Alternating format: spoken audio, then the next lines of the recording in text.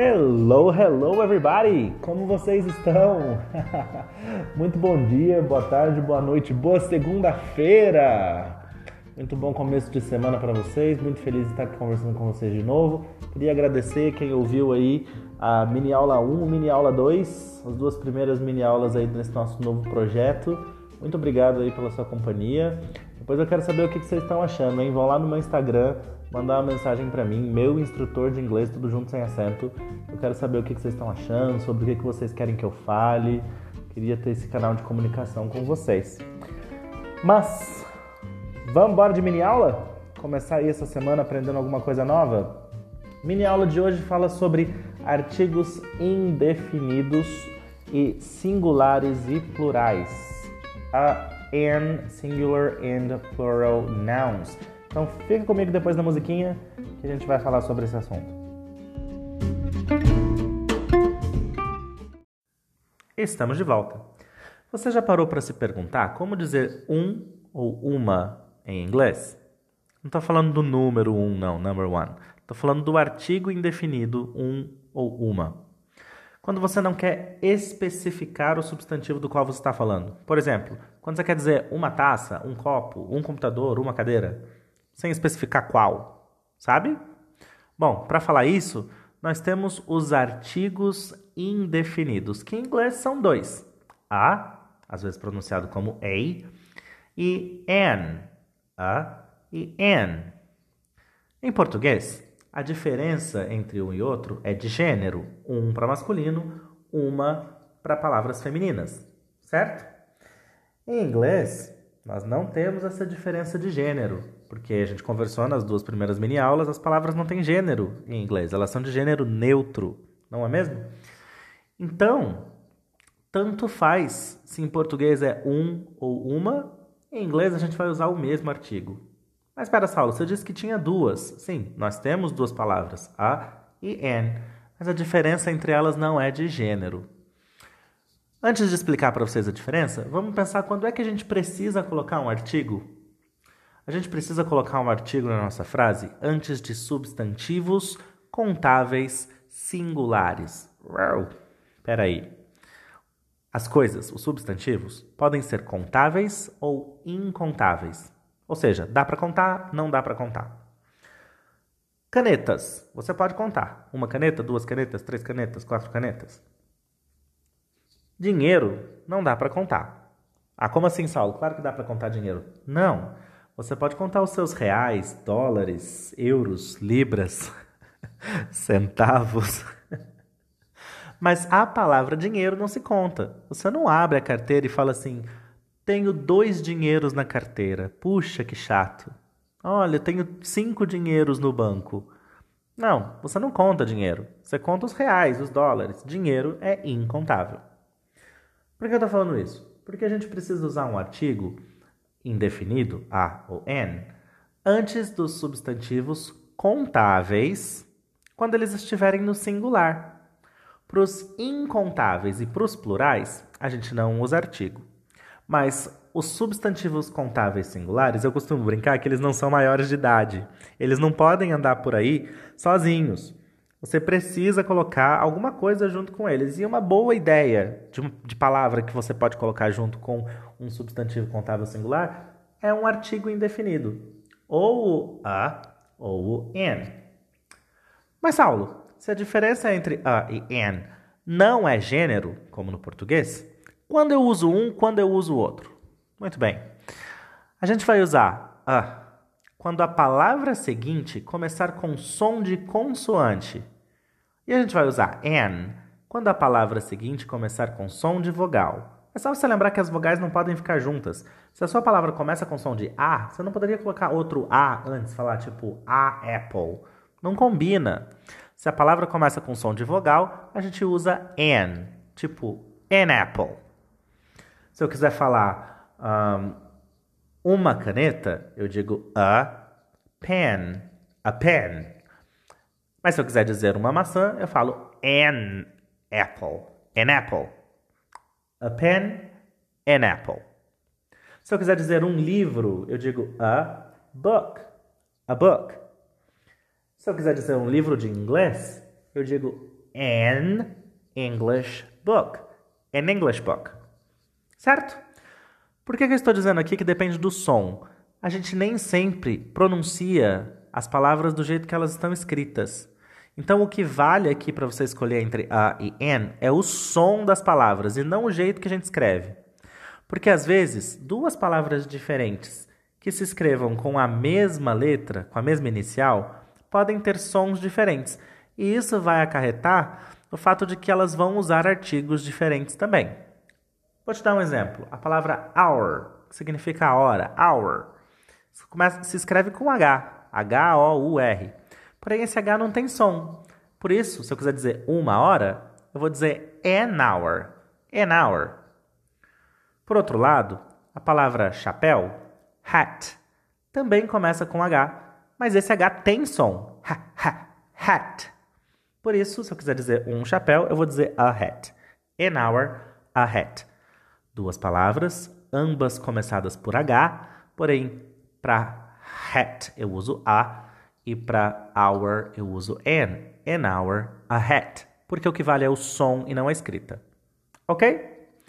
Muito bem. Tendo dito isso, vamos ler alguns exemplos. Lê comigo. This is a table. Repete em voz alta aí na sua casa. This is a table. It's an orange. It's an orange. Como é que você fala? Isso é uma mesa. This is a table. É uma laranja. It's an orange. Então, a table, an orange. Repete comigo. A table, an orange. A table, an orange. Muito bem. Vamos de mais frases. Lê comigo. Give me an apple. Give me an apple. There is an elephant in the zoo. There's an elephant in the zoo. It's an amazing experience. It's an amazing experience. Então, como é que você fala, me dá uma maçã? Give me an apple.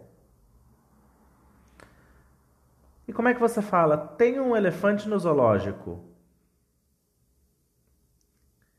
There's an elephant in the zoo. Como se diz, é uma experiência incrível. It's an amazing experience. Muito bem.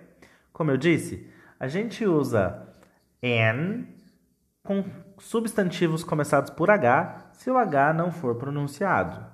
Porém, se esse H for pronunciado, a gente usa o A. Então, leia esses exemplos comigo. Give me an hour. Give me an hour. I want to buy a hat. I want to buy a hat. Como é que você diz então? Me dê uma hora. Give me an hour.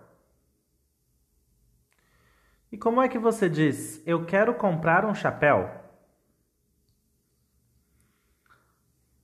I want to buy a hat. Muito bem. Como eu falei para vocês, a gente só precisa usar a e an antes de substantivos contáveis singulares. Nós não precisamos usar os artigos indefinidos antes dos plurais. Então, lê esse exemplo aqui comigo. These are tables. These are tables. Como é que você fala? Estas são mesas. These are tables. Muito bem. E como é que nós fazemos os plurais? Bom, a regra geral é adicionar um S. Então, lê comigo. Student, students. Apple, apples. Como é que você fala aluno? e alunos, maçã e maçãs. Muito bem. Student, students, apple, apples. Porém, se o seu substantivo terminar com S, CH, SH ou X, a gente adiciona ES. Lê comigo. Bus, buses, box, boxes. Como é que você fala ônibus? E o plural, ônibus? Como se fala caixa e caixas?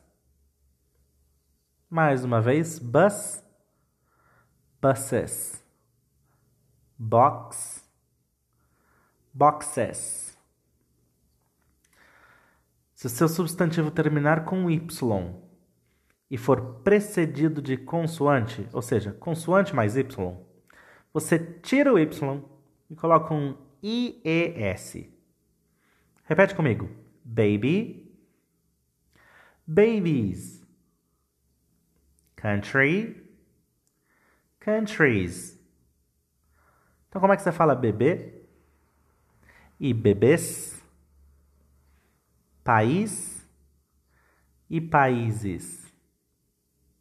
Muito bem, mais uma vez. Baby, babies, country, countries.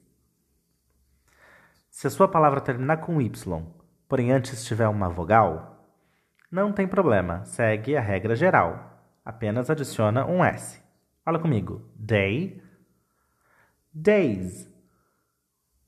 Toy, toys. Como fala dia? Dias. Brinquedo, brinquedos. Mais uma vez. Day, days. Toy, toys. E por último, se a sua palavra terminar com F ou FE, a gente tira o F e o FE e coloca VES para formar o plural. Lê comigo. Shelf, shelves. Wife, wives. Como é que você fala prateleira? E prateleiras? Esposa, esposas. Mais uma vez, então, shelf, shelves. Wife, wives.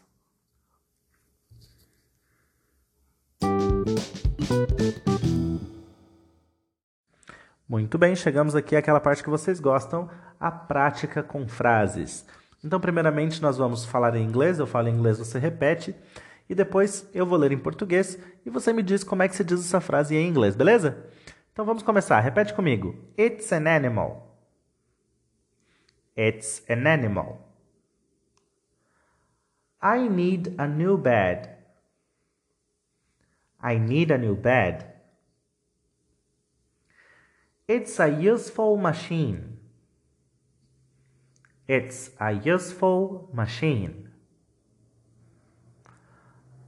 I'm a waiter. I'm a waiter.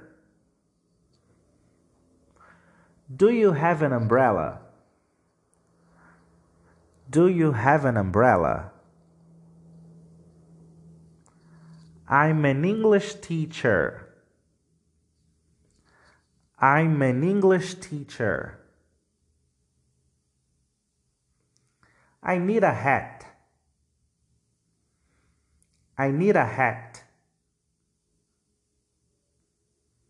Is she a student? Is she a student? We have an ugly duck. We have an ugly duck. I need an hour. I need an hour. Lá do começo de novo, lembrando que se você quiser ver o script dessas frases por escrito, me segue lá no Instagram, @meuinstrutor de inglês, tudo junto sem acento, Procura nos stories que você vai achar o script dessa lição. Então agora eu falo em português e você me diz como é que se diz essa frase em inglês. É um animal. It's an animal. Repete em voz alta aí. Eu preciso de uma cama nova. I need a new bed. É uma máquina útil. It's a useful machine. Eu sou um garçom. I'm a waiter. Você tem um guarda-chuva? Do you have an umbrella? Eu sou o professor de inglês. I'm an English teacher. Eu preciso de um chapéu. I need a hat. Ela é uma aluna? Is she a student? Nós temos um pato feio. We have an ugly duck. Eu preciso de 1 hora. I need an hour.